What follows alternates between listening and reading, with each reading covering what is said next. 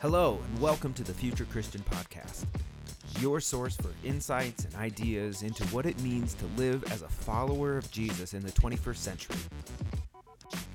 At the Future Christian Podcast, we talk to pastors, authors, and other faith leaders for helpful advice and practical wisdom to help you and your community of faith walk boldly into the future.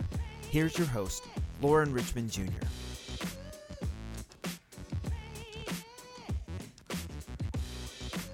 Welcome to the Future Christian Podcast. My name is Lauren Richmond Jr.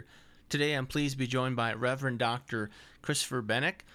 Chris is a follower of Jesus Christ, a pastor, husband, and father. He's also a global emerging tech and theology expert who is internationally known for his social and religious analysis and commentary.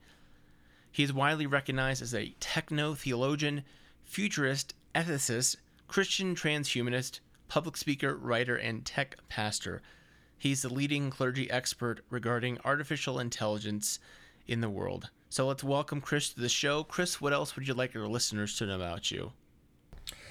I'm a pastor in Miami, Florida. I'm a pastor at First Miami Presbyterian Church here, and I also am the pastor and CEO of Co-Creators, which is our motto is better people, better tech, better world, and it's a organization that deals with the intersection of faith and technology, and we have a bunch of initiatives that are coming out of that, and I think we'll talk about some of those coming up. So, awesome.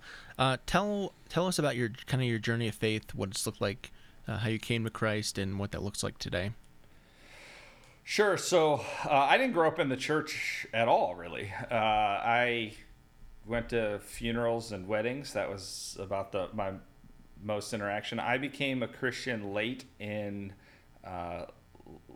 college, actually, and I went to a church that I went with a girl, probably with no good intentions, and she drugged me there. And long story short, it didn't work out with the girl, but it worked out with the church. And then I was in an honors program, and I grew up in kind of meager settings, and I was going to school to be a lawyer because lawyers made money, and I thought that's the way I'd get out of where I was living in Northeast Ohio, and because there just wasn't a lot of economic opportunity there, and so I went and talked to these folks who were assigned to me as mentors, and they happened to both be theologians who focused on ethics, which I didn't even know what a theologian was at the time.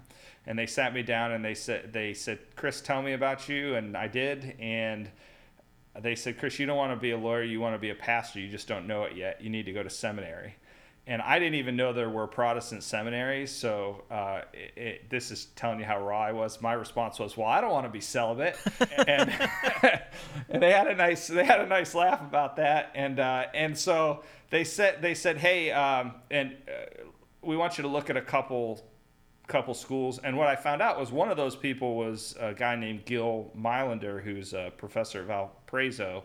And he was on George Bush Sr.'s Bioethic Advisory Commission. And he had been a student of a guy named Max Stackhouse, who was a professor. Max is now deceased, but was a professor at Princeton. And I went to Princeton Seminary, and Max sat me down and said, "Tell me about yourself." And I did. And the only thing he said was, "You sound like a Princeton man to me. I'll see you next fall." And sure enough, the following summer, I was there for Intro Greek. And so now, I didn't know anything when I went to Princeton Seminary. My roommate was like fifth generation Princeton pastor. And, I had read one or two books of the Bible. I remember my first Old Testament class, the professor made a joke about Abraham and Isaac, and everyone laughed, and I didn't even know who they were. And so it was a pretty steep, I was on my knees praying for all sorts of things that first year. And it was a pretty steep learning curve, but I did really well in ethics. I ended up winning the prize for Religion Society there by my senior year, and I did an additional year. And so I came out, and in the midst of that, I had I had been baptized in a Church of Christ. They said you could go back to Bible school. I had, if you want to become a pastor, and I had worked like 70 hours a week on top of going to school because I just didn't have any money. And I was pretty sure God didn't want me to do that again. And if you get into Princeton, they pay your tuition, and that seemed like a far better road. And but I really went through a discernment process, and by the end of it, I felt called to be part of the PCUSA, which is where I'm in. I was not ready to be ordained when I was finished with my second master's there, but I went into a church, and I went back to rural Ohio, a place I never thought I'd be. I was there for 7 years, and I kind of checked the boxes I needed to check. I was teaching some college philosophy and ethics classes kind of on the side. I became the associate pastor of that church, built great ministry there. I received a call to a church in Hilton Head, South Carolina, where I served as an associate, but kind of like almost like an executive pastor for a while there. I then came to, that was a tough call. I then came to Fort Lauderdale, kind of trying to be like the third string pastor, and a bunch of things happened, and I ended up being the person leading them through a transitional time. And then while I was there, I did a doctorate of ministry that focused on theology and science, and that's kind of where I got into this emerging tech space. And I had somebody from Gizmodo call and ask me about artificial intelligence, and they said, what do I think about AI and faith? And I said something to the effect of, I don't think that Christ's redemptive purposes are necessarily limited to human beings. And I thought that was a very straightforward statement because, it talks about the rocks crying out and all of creation, right? But that article got highlighted in Gizmodo, and the very next day I was on the front of the tech page with Bill Gates, Elon Musk, and Stephen Hawking on the Daily Mail's tech page with a picture of me. And it just kind of blew up after that. And so I did a big press blitz. And what was interesting about all that was that this is where the idea for co-creators came about, because people started seeing there is this guy talking about artificial, and this is years and years ago now, but there was a person talking about emerging tech and faith, and they just had not heard of that. And so people were calling me kind of with really weird requests. Like they would say, I'm in virtual reality, or I'm in genetic engineering, and my mom is a devout Catholic. What do you think, if she was still on earth, what do you think she'd think of this? And they're asking these questions of ultimate meaning. And I realized, wow, there's a real ministry here. And then I got people who were calling and saying, I have an entrepreneurial idea that's in technology, but I don't know that the church has thought about these things. Can you help me to think through these things? And so when I finished up at First Fort Lauderdale, I got some startup funding, and I started Co-Creators. And I was doing that, and I was speaking all over the world and advising politicians and doing all sorts of stuff. And then I received a call to come here to First Miami, and I've been serving here for a couple years and doing Co-Creators with that, and so just have a whole plethora of things going on. But that's kind of been my walk. It's kind of, God has always kind of grabbed me by the scruff of the neck and said, "Hey, keep up," and so I'm just running to try to keep up with what God's doing. So. I love it. I'm a hustler too, who likes to do too much. And I think that's a great thing, though. I mean, I think that's where creativity comes out of. I think people undervalue juggling a lot of things. In tech, they say fail fast, right?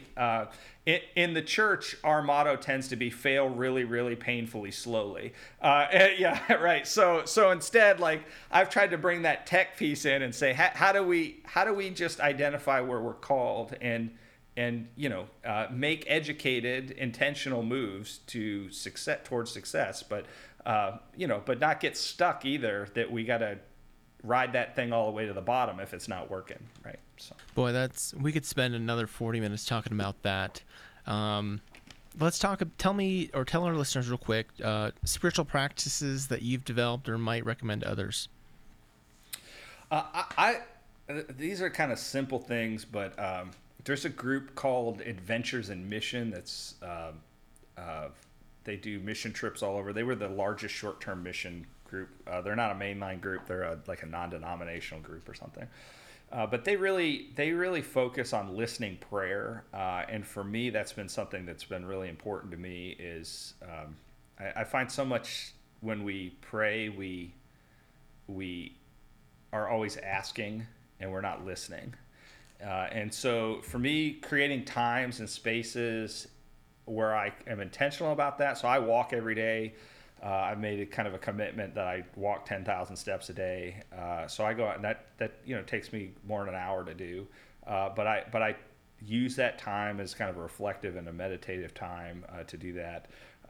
And so kind of then developing that to where you're not just listening during that time, but where you're trying to be intentional about hearing God in whatever situation you're in, and then being present in that, being present in the moment with what God may be doing. And so that's an intentional practice. It's not like you're not going to necessarily read a bunch of books about that, but it's something I've learned over time how to, I think, cultivate that in my own life. And then, just regularly engaging in the scriptures and prayer, and then the, kind of the things that are pastors have the privilege of being involved with and being part of the church because you're in fellowship and community and those kind of things. And even though we're in kind of a different role where we don't experience those the same way as other people do, I still get a lot of joy in that. And for me, kind of the creative process of technology is a spiritual practice for me. And what I mean by that is I think, we always talk about the Trinitarian formula of Father, Son, Holy Spirit, but I like to think about how are we made in the image of a creator God, and a God that created the cosmos, and what does it mean for us to walk in the creative ways of a God in that way? And I think that's an important. We don't talk about. We stick to our old verbiage, and it kind of limits our. What's it mean to model after a redeemer God? What's it mean to walk in the ways, or not even walk so much, but follow in the ways of a spirit God in a digital age, right? I think these are like big things that we need to think about, And so those have kind of been some of my basics. Awesome. Thanks for sharing that. Let me take a break here real quick to pay the bills, and we'll come back. Okay, we're back with Reverend Dr. Chris Benek. So we're here today to talk about tech and theology, and I'm really excited, Chris, to kind of just pick your brain here. So first, tell us what it means to be a techno-theologian. Yeah, so the great thing about technology is you kind of get to define what you are because people aren't really sure what that means. And when you're talking about emerging spaces, it's really kind of talking about these fundamental questions about who we are. And as Christians, we're made in the image of God. And I just kind of talked about before the break, what does it mean to be made in the image of a creator, redeemer, or a spirit God in a digital realm? And I think so. So as we think about that, it really focuses us to think about how do we understand reality, and part of the way and the thing that's kind of been popularized through some of my work is, I kind of did this from a perspective of artificial intelligence. And so what I did was I thought, well, from God's perspective, what is humanity? And I would contend that we are God's AI. And what I mean by that is we're God's, I don't like the word artificial. I think that's a poor use of it. We use verbiage in emerging technology that doesn't actually define, and it kind of limits. But I like the word alternative because, for example, my cat is a different kind of intelligence than I am. But my cat shows affection. It shows when it needs something, right? So it's an alternative intelligence. And so if you can kind of accept that general hermeneutic, that would mean that all matter, everything we experience in the world is divine technology. right? So things we call biological or natural, they're actually technological from that hermeneutic. And we're called to be caretakers, stewards, and I would go so far as to say co-creators, like a child with a parent of that of creation or technology, divine technology. And I would say our thinking about that means that we're techno-theologians insofar as we think about that, right? And so it's a different hermeneutic, but I think it's one that's applicable to our modern emerging technological age. I love it. I think that's great. Talk about what it means to be a Christian transhumanist. And you might need just to kind of explain transhumanism for some too. Yeah, so transhumanism is the idea that we can modify ourselves using technology to become better versions of ourselves. And I'm giving a very general, because depending on what transhumanist you talk to, it's different. What I noticed was when I started learning about transhumanism, there's a lot of secular transhumanists that kind of had a Nietzschean will to power mentality insofar as we're going to upgrade ourselves and be in charge or be the most powerful or whatever. And I said, well, look, I think there's validity to the fact that we use technology to upgrade ourselves. So, and what's fascinating to me is in congregations, the people who get this the most tend to be people who are like 75 and older. Because they've had artificial hips, they've had new knees, they've had pacemakers put in. People who've had LASIK eye surgery. LASIK eye surgery is a modification to your body. Like for example, Tiger Woods was legally blind. He had LASIK eye surgery that gave him 20/15 vision in a profession that requires, precise vision, right? And so I don't think people have a basic. They don't have a basic hang up with the idea of making ourselves better. If I could tell you we could eliminate cancer tomorrow, I don't think there'd be a whole bunch of people that would be like, don't eliminate cancer, right?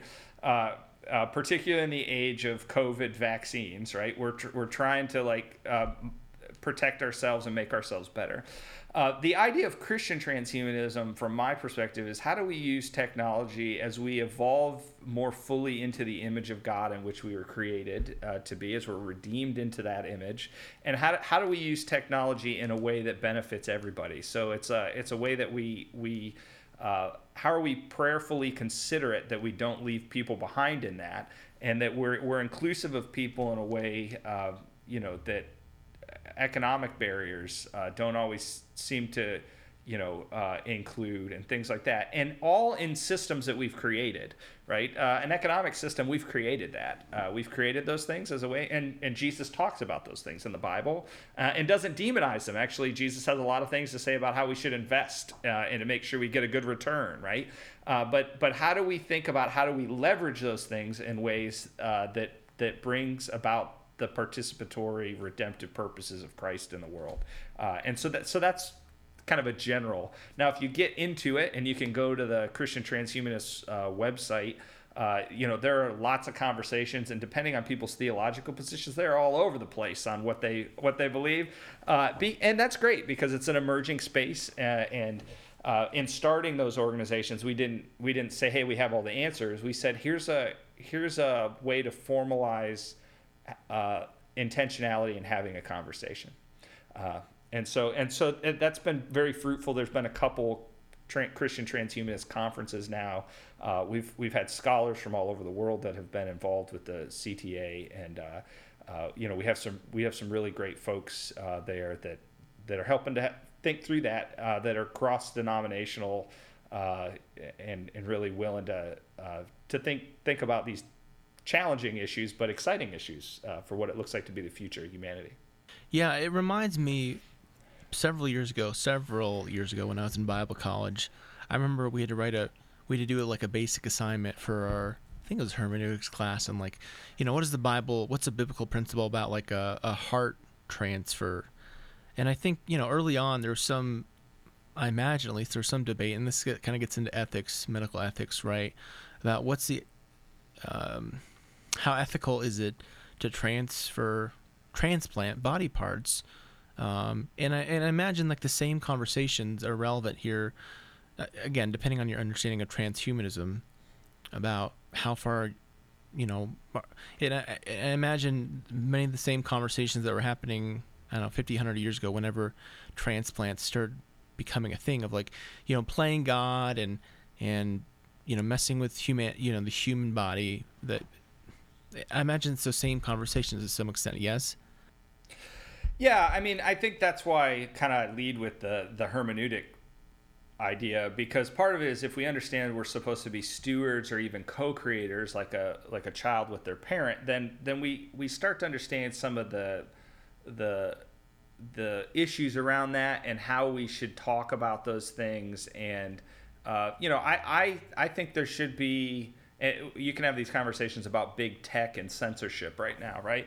I definitely think there need to be conversations about it, because what we tend to do is we take a product, we run to market with it, and we try to make as much money as we can as fast as we can, and then we worry about the ethical conversations later.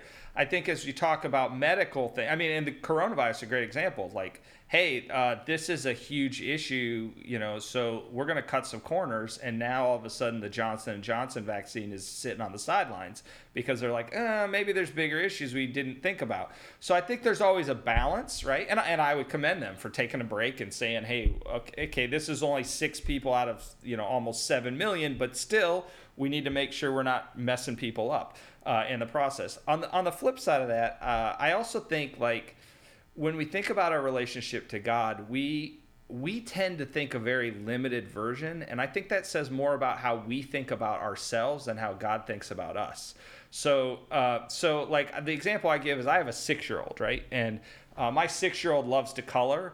And but I think if you were to sit down and objectively evaluate his coloring ability versus mine, I think I'm a better colorer than he is, because I've had 39 more years to practice than he has, right? So but how does it change my relationship with him, or my love for him, or my authority in relationship to him, if he becomes a better colorer than me? If he's a better colorer than me, then it doesn't change any of that.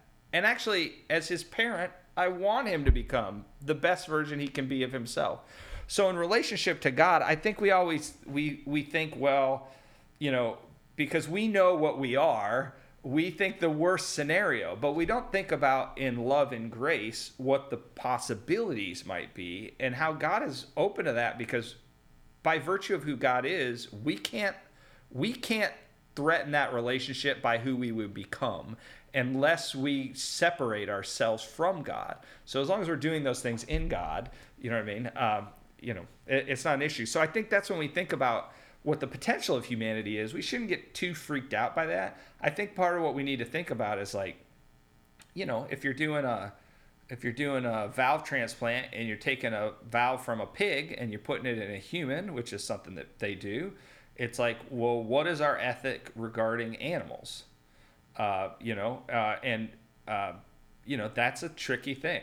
And I think a lot of folks we don't have an animal ethic on a lot of things. If you look at how chickens are handled, it's pretty abhorrent. And I don't know, I mean, no matter whether you're for or against eating various meats, whatever, I think anybody can look at that scenario and go, is this the best caretaking role that we can do? You know what I mean? And I think we have to push ourselves into those spaces if we're really going to live into what Christ calls us to be. And we have to say, well, are there better versions of it? So I always told people I was a hypocrite on this. I'm married to a Texan. And so I loved eating a good steak, right? But I knew I was a hypocrite in that issue, and I stopped about a year and a half ago eating chicken and beef, and I did it for ethical reasons, not because but I also have hope in the technological promise of Impossible Burgers and things like that that are actually pretty good now, and I think that those things, it'll continue to it's the first iteration meat, right? But it'll continue to get better to the point where I think it'll raise a question: do we have to slaughter animals? And I think that's an ethical question that we need to get to at some point, and we need to have a conversation. And I think it leads into other questions when we start thinking about those beings as being alternative intelligence. We need to start thinking about, well, what does that mean when it comes to the rights of things that we might create in the future in the form of artificial intelligence that maybe is sentient. Or has what we would define as being sentient. So, the question becomes, is if an AI comes to you and says, I'm a person, I recognize myself as having autonomy, I believe in God, at what point do you believe it or don't? Because I kind of take for granted that you're a real person, right? I just take that at face value, right? I don't really, what proof do I have aside from the fact that you're telling me and you act that way? What do I have? So so I think those raise issues that we have to think about, and we have to think about in comprehensive ways. I don't think we're going to solve all those things overnight. I think they're emerging, but I do think there's a better way to do it than just rushing in. I think we should be prayerful about it, and I also don't want to limit technological growth. And I also think that there are things that might sound controversial, but in the Christian tradition, they really aren't. Like, for example, death is our enemy, right? Death is the enemy of humanity. Christ went to the cross to defeat death, right? And so we know that in Christ we have victory. So what happens if we're able to overcome death through technological some manner? Well, hold on. I want to ask you that question later.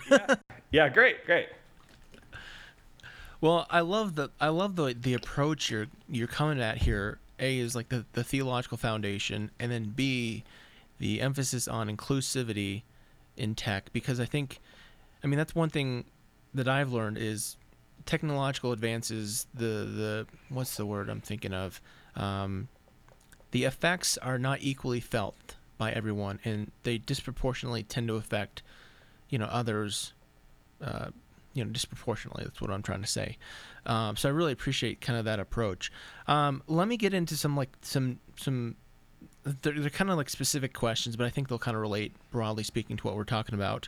So you mentioned about AI, and I was listening to an interview recently on Fresh Air, NPR's podcast thing, and it was an interview about AI and like how artificial intelligence is being used to like write stories and replacing some of the things like a journalist might do. And I was thinking about like, there could come a day where AI is preaching a sermon or writing theology. And I'm curious, like, it sounds like if I'm hearing you, you'd probably say that's fine. So am I? No, I'd actually say it's already happening. Oh, because you've written sermons, and so have I.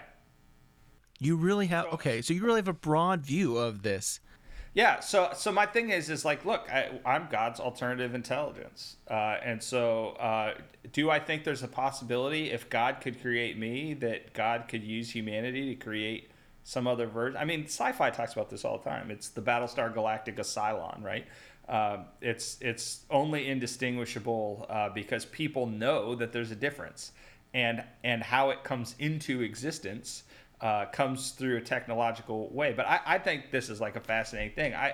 You look at like pro-life, pro-choice, not saying where people are on it, but I think at some point there'll be a day where the pro-life thing will be to actually have your baby outside of your body, because it'll be able to be more technologically controlled. And then eventually that'll probably be integrated back into the body if that's a function of the body that we want to have happen. But it may be where you have people who are pro-life who are saying we shouldn't have the way we've traditionally had babies. We shouldn't have them that way, which is not what you'd hear now, right? So I just think tech changes the parameters of how we talk about things. It evolves the way language evolves, and I think there's value in understanding that. And as we look at AI, I think if we have a broad lens, then it's easier for us to come in and go, well, what's the contextual version? Is it that my Roomba is going to be up in the pulpit anytime soon? No, because that's not the functionality of it, right? But is there a potential in the future? Yes, and I think more likely is what'll happen is that tech will be integrated with people. So at some point, Elon Musk this sounds super sci-fi to people, but it's not all that sci-fi. Elon Musk is working on neural net. And it's, neural net right now is basic reparative function of the brain. But his goal is for people to be able to have matrix style uploads, right? So you would potentially be able to have all of the great sermon references ever in history. You'd be able to, if I could, whether it's glasses or some kind of implants, this sounds super sci-fi, but if you look at tech, you carry your cell phone around now like it is an extension of self. And if there's a better version of that, you take it in a second. And so if you can all of a sudden look into your congregation and you can analyze based on their facial expressions the way you're going to most be impactful in their spiritual life, you're going to do that, because the goal is for them is to connect them to God more fully and to decrease separation from God.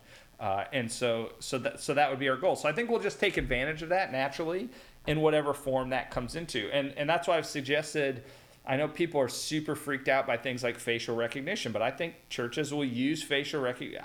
They say that as they're logging into their phone using facial recognition, which Apple and Google and everybody else is using their... I have mine turned off, by the way.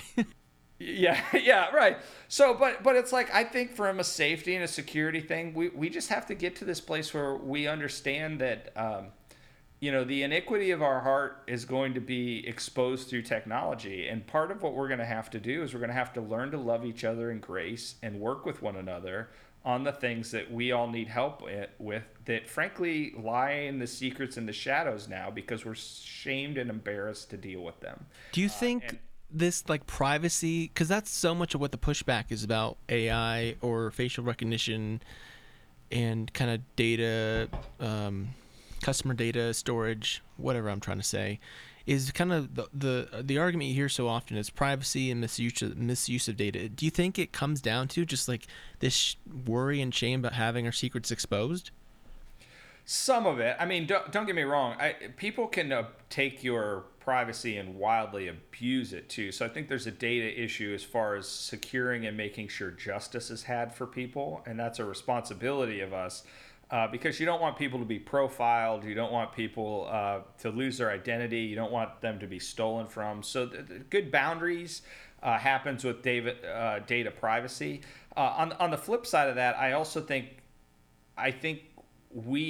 some of it is we hide, and our concern comes out of our shame of what we're afraid would be exposed about. Like, and the reality is, think about this: if you were upgraded with neural net and all of a sudden people knew what you thought on a daily basis, good grief.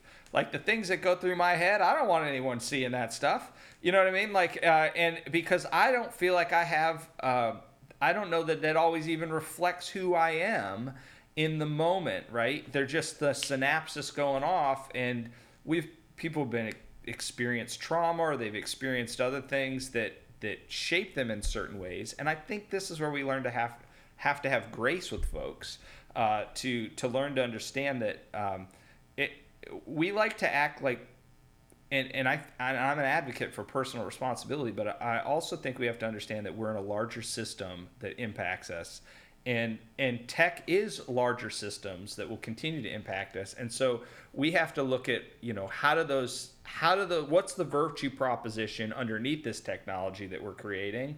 What are the foundations? And that's where it gets scary, because if you start to say, well, what's the virtue proposition that Mark Zuckerberg is basing Facebook off of, that literally uses ad revenue and creates, they use ad revenue in a way where they create posts that cause you to have conflict-oriented conversations so that you'll stay on their platform longer so they can make more money in ad revenue. Well, I don't know that that's a great virtue proposition. And I think those are things that need groups of people to say, well, how do we allow you to make money, which we shouldn't be opposed to because they're providing a service, while also caring for people in the way that allows them to most fully live into being a human being? Well, so much is going through my head right now, but let me ask, well, first I'd say I'm thinking about, we don't have to dive into this, but I'm reminding, one of my favorite movies, I, Robot. A lot of what you're talking about, that the AI having sentience, because that's a big theme of that movie. Also, that's like a classic. That one line is, "Somehow I told you so." It just doesn't quite cut it. Yeah, that's right. So you talked about the neural network, and this is something I was going to ask you about. Is I haven't watched, but I've heard there's shows that kind of touch on this theme of like uploading your consciousness to the cloud. And certainly in traditional Christianity, we have these very traditional understandings of heaven and hell. Like, do we need to redefine, our understanding of the afterlife, do you think, in light of what possibilities might arise about, first, like, A, like cryogenics, and B, like, uploading your consciousness to the cloud? Well, look, I think anybody who thinks that in any time soon they're going to upload their consciousness to the cloud, they need to go have some serious conversation with neuroscientists, because that's just not a feasible thing. That is literally of sci-fi. And look, there are folks like Ray Kurzweil, who I have a lot of respect for the work that Ray has done on several things, but there are things that, in my perspective, come out of a desire that comes out of mourning and loss, like in Ray's case for his dad. Which I totally empathize with. There are many people I've lost that I would love to be with and around now, but I don't think that technologically I can recreate them or whatever. It currently, right? And I don't think we're anywhere close to. We don't know enough about the brain, and that's why I said even neural net. You got the richest man in the world working on, he's working on reparative functions, and the things they're highlighting with like monkeys being able to play video games with their brain. We were able to do that stuff in the 60s. So this is not like humans who were able to do that stuff. It's just, the meme is coming back around, right? But do we need to redefine how we think about the afterlife? Well, look, predominant mainline Christianity has kind of had a escapism mentality for a long time on theology, right? It's like, we're waiting for Jesus to come back so he can fix everything. And, the world's going to hell in a handbasket. And so, cut down the rainforest, and it doesn't matter if we strip mine or whatever, because we're not staying here anyhow. Right. Ronald Reagan's Interior Secretary. And I think we just need to say that is not the biblical message. And I think a participatory understanding is that we are called to be the caretakers and the stewards of. We're not leaving. N.T. Wright talks about we're interlocking heaven and earth. Now, what does that mean? If heaven is like in the cartoons, they say, I'm going to sit on a cloud and play a harp for eternity, that sounds like the worst nightmare ever. That is terrible, and so I like to say, what can we learn about an eschatological future by looking at the resurrection of Christ? And I think what's helpful in that is we see Jesus, who is physical still, so he's incarnational. He asks Thomas to touch him, right? This is a question. He says, I'm not a ghost, look at me. He's still hungry. He still does certain things that, but he's also not quite like us either. Disciples who've been with him for up to 3 years don't recognize him when they're face to face until ritual action happens. So he's shapeshifter Jesus. I don't know what you make of that, right? Like there's like he comes through locked doors and just pops into rooms. One of the craziest things in the Bible, in my opinion, is Jesus has died, he's resurrected, and he pops into a room full of people and essentially is looking for food. If Jesus shows up in my kitchen one night looking for Oreos, I'm going to be freaked out. Like that, so you can understand why they're freaked out.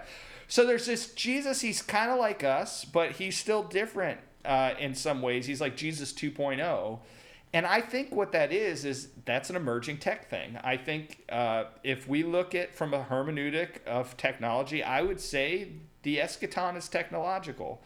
We just don't have a good sense of what the extent of possibility is with that technology. We're constantly learning about it. We're learning about what it means at the quantum level and whether there's levels, interdimensionally. And scientists would affirm all of that. I don't think anybody who's on kind of, in cosmology or they're, in quantum level, they're not going to deny that there are things that are I mean, they call them spooky because they don't know how they act. So I think as we think about those things, we need to stop thinking about, I like to challenge congregations to say, what do you envision to be heaven like? And when we talk about those things, how much of that is our projection versus what we actually see happening and what we read in the scriptures that heaven will be like? And how do we see, when you talk about justice happening, what does that mean technologically? And if we start to look at everything as technology, well, then what does it mean? And so that means if we're present in the moment and we're kind of looking at our own spiritual disciplines and things, we start to say, okay, so how is it that my Netflix watching aids to the purpose of justice? How do we start to, we start to self-evaluate and actually say, well, what am I made for, and how can I most fully live into being who I am? And this starts to, over time, shape us and form us in ways where we can start to see, because it's not about where we're going. It's about where we are and what we will become and what Christ will form us into. And then the other thing is, and this comes back to that death question, is it's like, early Christians thought that Jesus was going to return and they weren't going to die. They thought that, and so in a guy like Ray Kurzweil talks about the singularity happening. And, this is essentially the idea that we create something smarter than us, and then it creates something smarter than it. And then that happens eventually so fast that instead of just kind of going on a slope, it just rockets into, and they borrow this phrase from physics, singularity, to say, we don't know what that'll mean. It'll happen in an exponential period. Well, how do we know that there's not some kind of singularity event that brings about the eschaton? And that there might be, and maybe not you and I, or maybe not our children, but maybe our children's children or our children's children's children, maybe they don't have to die to bring about Christ's redemptive purposes on earth. And maybe that can be part of the possibility of what Christ has in the redemption of creation. And I think those are exciting things for us to think of, because think about how quickly we developed a COVID vaccination.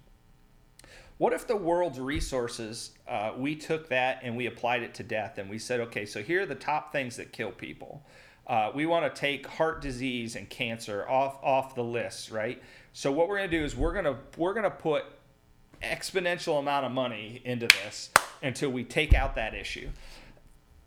Think about what that would do for humanity in general, and all of the scientific breakthroughs that would probably come through as we push towards those kind of things.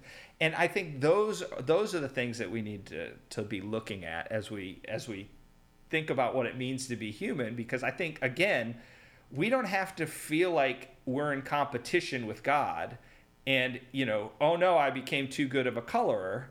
You know what I mean? God's not threatened by that. I don't think God's threatened by that at all. The question is are we being prayerful and mindful? Are we living into the commandments that God has put before us as we do that? Or are we doing it just out of our, own desire to be little g gods? And if we're doing it in that, then that's idolatry, and God tells us not to do that. But if we're doing it living into the fullness of who we're created to be in the image of God, then it's a different thing. And certainly, I think what humans will look like, 1,000 years from now may seem godlike to what we experience as human beings now. You know what I mean? But if they're within the framework of Christ, it'll be different. And wouldn't you expect your eschatological version of yourself to be more godly than your current version? Isn't kind of that the purpose, right? So it's like that. I don't think that's a big theological leap, frankly. I just think it's a pivot to understand how we fit with technology in this space. I'm thinking too about another sci-fi movie. I haven't watched the whole series set, but I've always been fascinated by the story of Terminator. So when you talk about the singularity, I don't know if they use that word in that.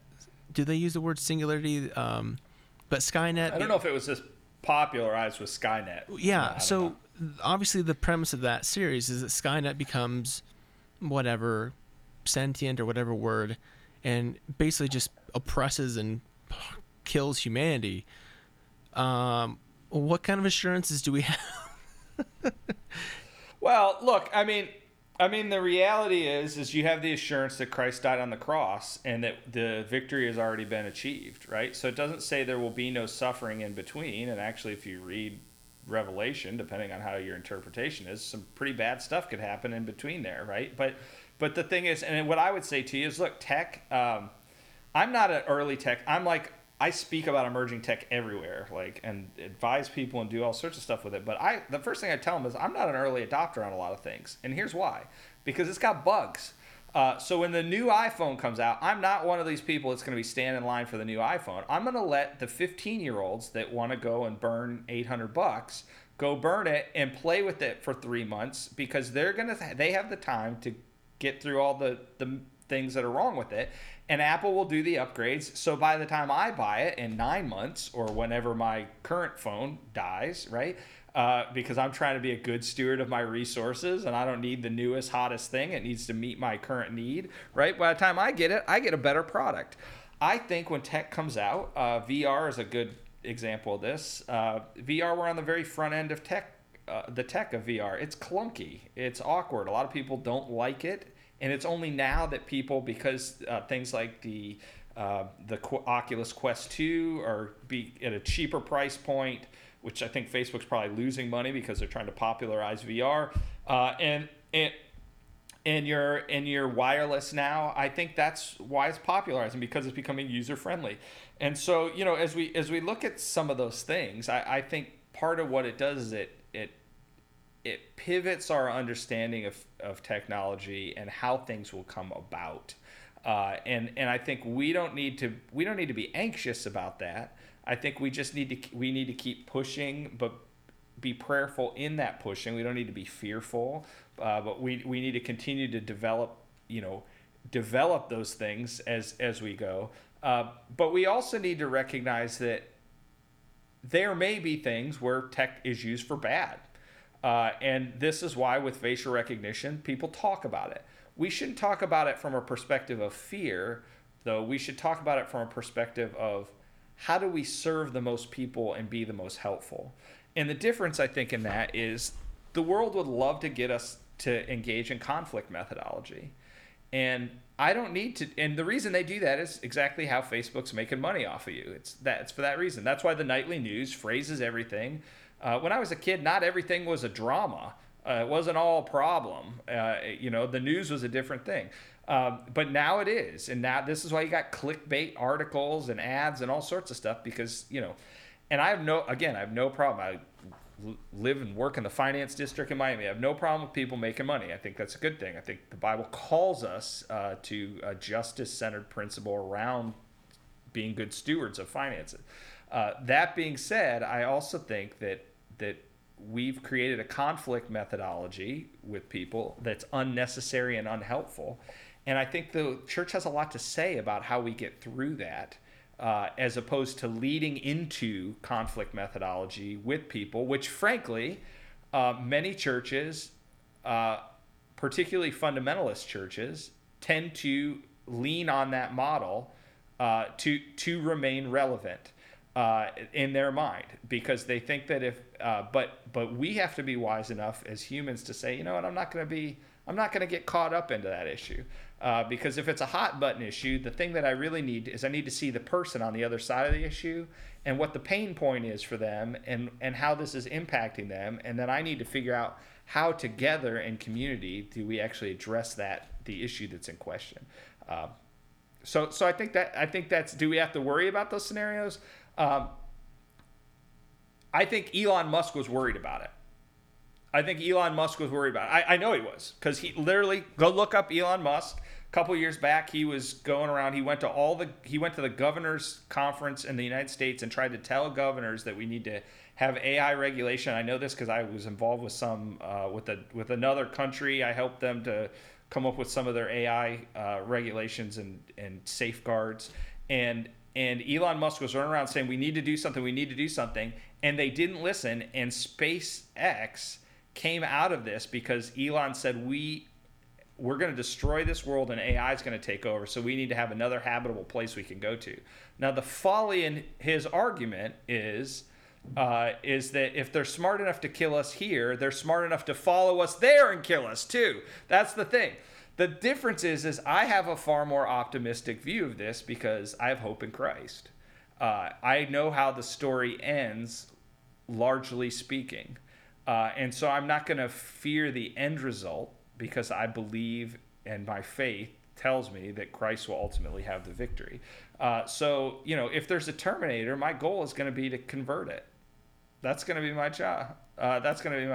Wow, this is the best eschatological conversation I've had in some time right here. Mixing in the Terminator, Elon Musk, in Revelation. Let me ask one more question because I don't want to keep you all day here. You mentioned VR, and we talked a little bit about this before we started recording. VR Church, the idea of that. I'm a big believer in the gathered community. Now, I kind of know what you're going to say based on our conversations already, but the skeptic or cynic in me might be like, hey, there's still something to human beings gathered in physical proximity to one another. So when we talk about VR Church, even virtual church, online church, we've been experiencing it for this past year, or the pandemic as we're recording this now. What's your thoughts on that?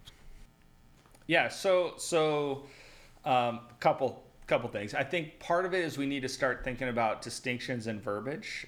Using the word virtual for a Zoom call is not completely inaccurate, but it's not fully what we're doing at this point. So I think we need to make a distinction between digital and virtual. And one of the differences, I would say, in a truly virtual immersive, where you have a headset on at this point and you're in an immersive 3D world, is that you are embodied virtually. So there is a level of embodiment. It's a big deal because in many denominations, they've officiated communion in the digital space. And there was a big conversation about, can we do this? I think it's a lot easier to have the communion because of the understanding of the Holy Spirit's involvement. I think it's a lot easier to have that conversation about the digital space than it is to talk about baptism, for example. That's a different, because I don't think the church has done the work of talking about what do we think about matter at the quantum level, which I think we have to have that conversation at some point, because it gets into questions of superposition. I mean, we have superpositionmagazine.com, and the name superposition comes out of this idea that if you look at matter at a quantum level, particulate matter has two states that it holds at once. It holds the state of a wave and a particle at the same time. And scientists don't understand why this is, but the thing that blows everyone's mind is when it is observed, it takes the state of one or the other. Okay, so it's holding two states at once, but when it's observed, it takes one state or the other. So this is a great way we understand Trinitarian theology, 3 in 1, and we observe. And I look at Jesus performing miracles, for example. So if Jesus can see the quantum level of something, we see sickness, he sees health, and they're healed because he observes healing into existence. We see liquid, he sees solid, and he walks on water because he observes it into existence. We see a storm, he sees peace, he observes it into existence. So I think there's almost a Neo-level Matrix conversation to be had at that level. So we've not talked about that. But in VR, when you talk about communion, it's very different because it's virtual. So it's embodied. So you have an embodied presence. So the way I've been doing VR is I actually stream. So you see my avatar in the virtual space. You see my present existence in the digital space. So you see three versions of me effectively. You know that this version exists on this side of the screen. You see the digital representation of me, and then you see the virtual. And we've done digital communion with my church as allowed by our denomination. I've not done sacraments in virtual because I think we need to have deeper conversations, and kind of like transhumanism, my job's not to rock the boat. It's to invite people into the conversation to say, when are we comfortable, or are we comfortable doing these? What I would say is VR is a long way from being done, and I think there will become a time when it will be nearly indistinguishable whether you are in VR or whether you are in your current existence. There'll just be some biological functions that even long-term may be things that may not have to address. I mean, we don't typically talk about, will we go to the bathroom in heaven? I mean, these are like kind of crazy issues, right? But it's things to think about. And what does that mean? I'm sure there's some PhD dissertation on that somewhere, right? So, but I think it's like, as we start to think about virtual communities, I think what we need to think about is the reality is that there are so many people who are disconnected from having the ability to attend a physical church. And sometimes it's their circumstances. So when I went in and started Church Plus, it's CHVRCHPLUS. So it's like Humanity Plus, but churchplus.com. When we started doing that, what we've had was within a month and a half, we had representation from many, many countries and representation from 6 different continents. And what we found was there were people in China who were sneaking outside the government protocols of what they were allowed to do on the internet to be in VR chat where we were, for us to be able to engage in ministry with them. There are people who they were the primary caregivers for people who had, health issues. And so so they were stuck at home all the time. They didn't do it. There are people who have disabilities that they don't have the ability to get out. There were people in rural areas that don't have the ability to do it. And so the thing is there are 2.2 billion people in the world now that say that they are actively gamers in some capacity, and millions of VR headsets are being sold. For the world to not look into this space, for the church to not look into this space that is exponentially increasing, is kind of us sticking our head in the sand, frankly. And I think so part of what we've tried to do is we have a group of pastors now that we are getting together to help them to just show what we know. And then we're also working on some platform related issues to create virtual spaces for churches to be where they have the quality control elements that they might not get from big tech, because big tech isn't worried about their interests. And so we're doing this as a missional way. So if there's people listening to this that say, hey, I'd love to start a virtual church, what's that? And part of that is I think COVID has shown us that the way we do church is oftentimes overpriced. We put a lot of money on physical spaces. We spend money in ways that we don't necessarily need, but we get stuck into old programs and structures.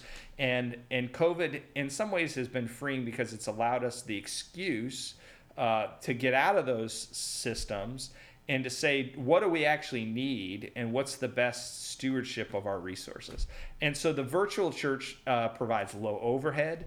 And the thing is you can't judge a book by its cover, because you might have a 40-year-old man dressed as an anime girl, in VR, and you're like, well, what's that about? You know what I mean? And so you have to actually have a conversation and build a relationship.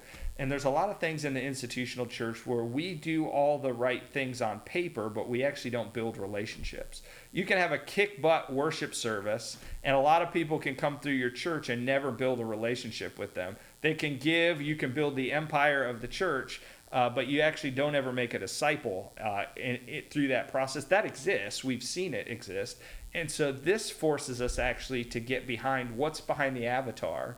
What are the actual needs of the person, and it forces pastors, frankly, to be vulnerable, because most pastors are in a space they're not as comfortable in as they're in when they're up on the pedestal, frankly, in their local congregation. You're a lot closer to what Paul was experiencing when he's walking into a city that might not welcome him at first. And trying to build relationships amidst that chaos that's developing. And But I think those are exactly the spaces we need to be in. And I think there's a huge missional opportunity for the church here. I would actually say in my denomination, we have 120 some presbyteries, and my hope is in the next 5 years, every single one of those presbytery has a new church development that happens in VR. And I can go so far as to say that from a 3 to 5 year standpoint, I could show them how to make that self-sustainable too, as far as their overhead. Because ministry doesn't happen overnight. Anybody who thinks that you're going to build ministry in a month, I think is kidding themselves. But it takes a good 3 to 5 years to see how it's going to work out and pan out. But way easier to do it from a technological standpoint. And the tools, the good news is the tools are only going to get better. Oculus, we had a second iteration of Oculus within a year and a half. I mean, that is phenomenal rate of speed that it's being improved upon. So I think that's exciting space for us that we need to be in, and I enjoy it just because it's so fascinating to see how creative people can be when they have mediums to explore their creativity more fully.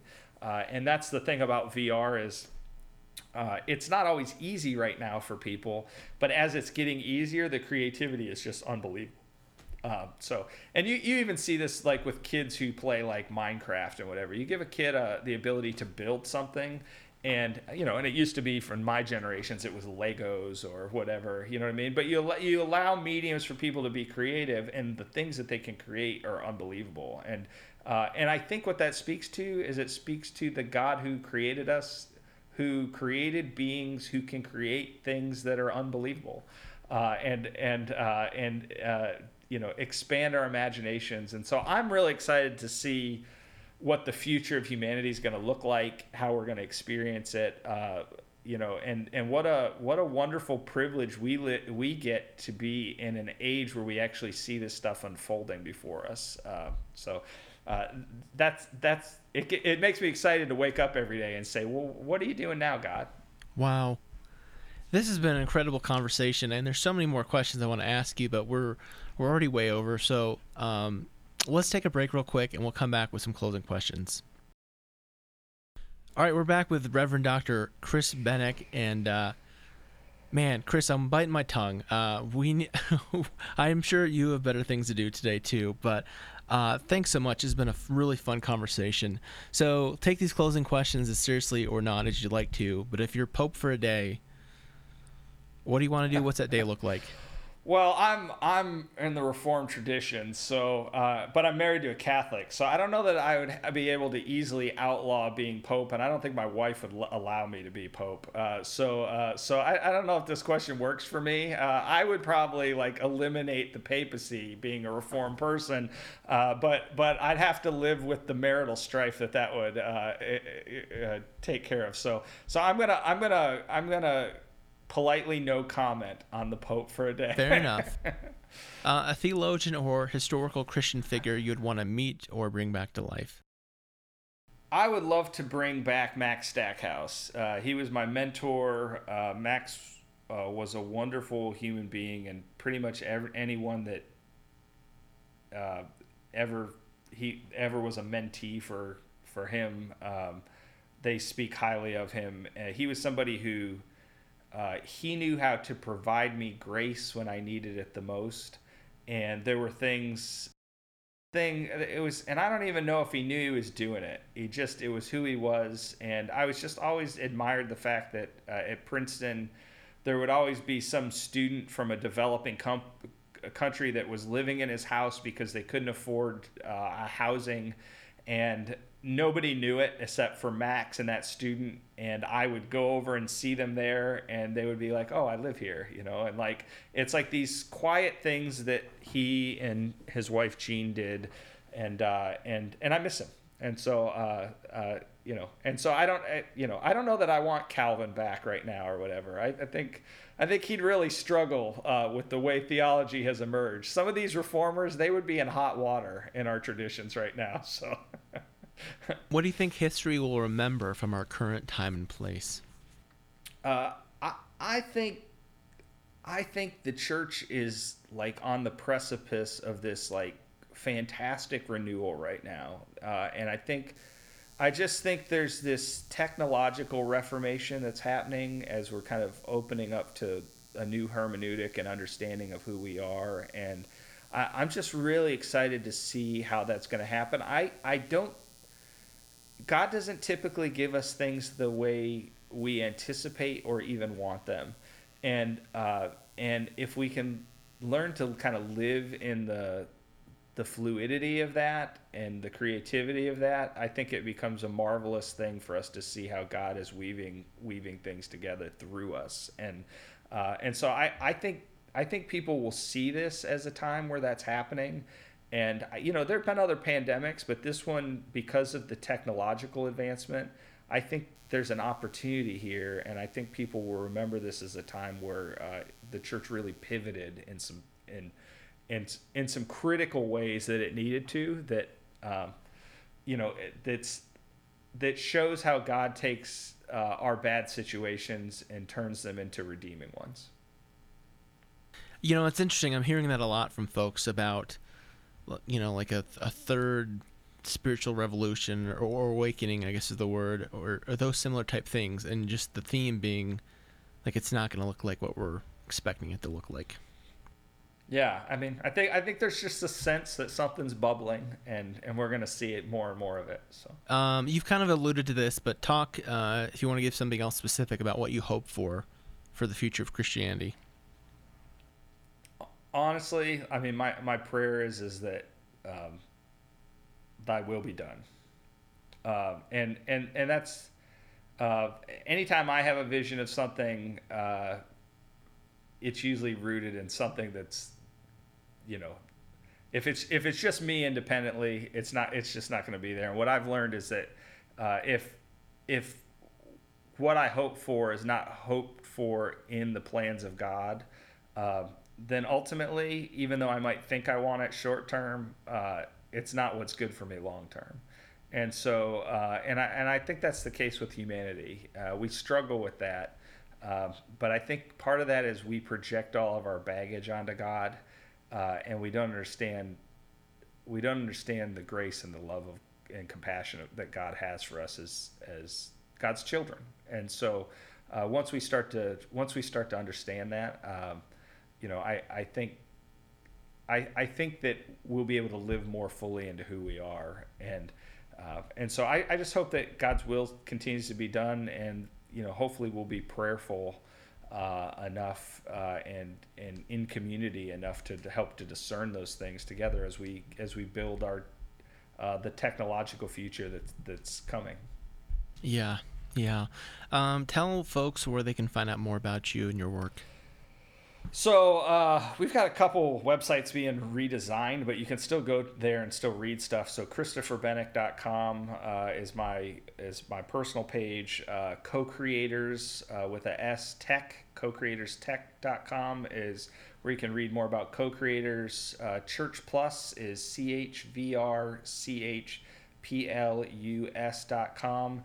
And we write about, and Lauren, you'd be a great person to write for Superposition, or even to have your podcast posted on. Well, we're going to talk more about that offline. Yeah, it'd be great. But superpositionmagazine.com is a place where we kind of use that hermeneutic of tech to raise questions with people and to think about who we are, made in the image of God in this technologically emerging world. So those are a bunch of places, but I'm all over the place. Social media, you can find me, Twitter, Facebook. We didn't mention this. We talked about this pre-recording.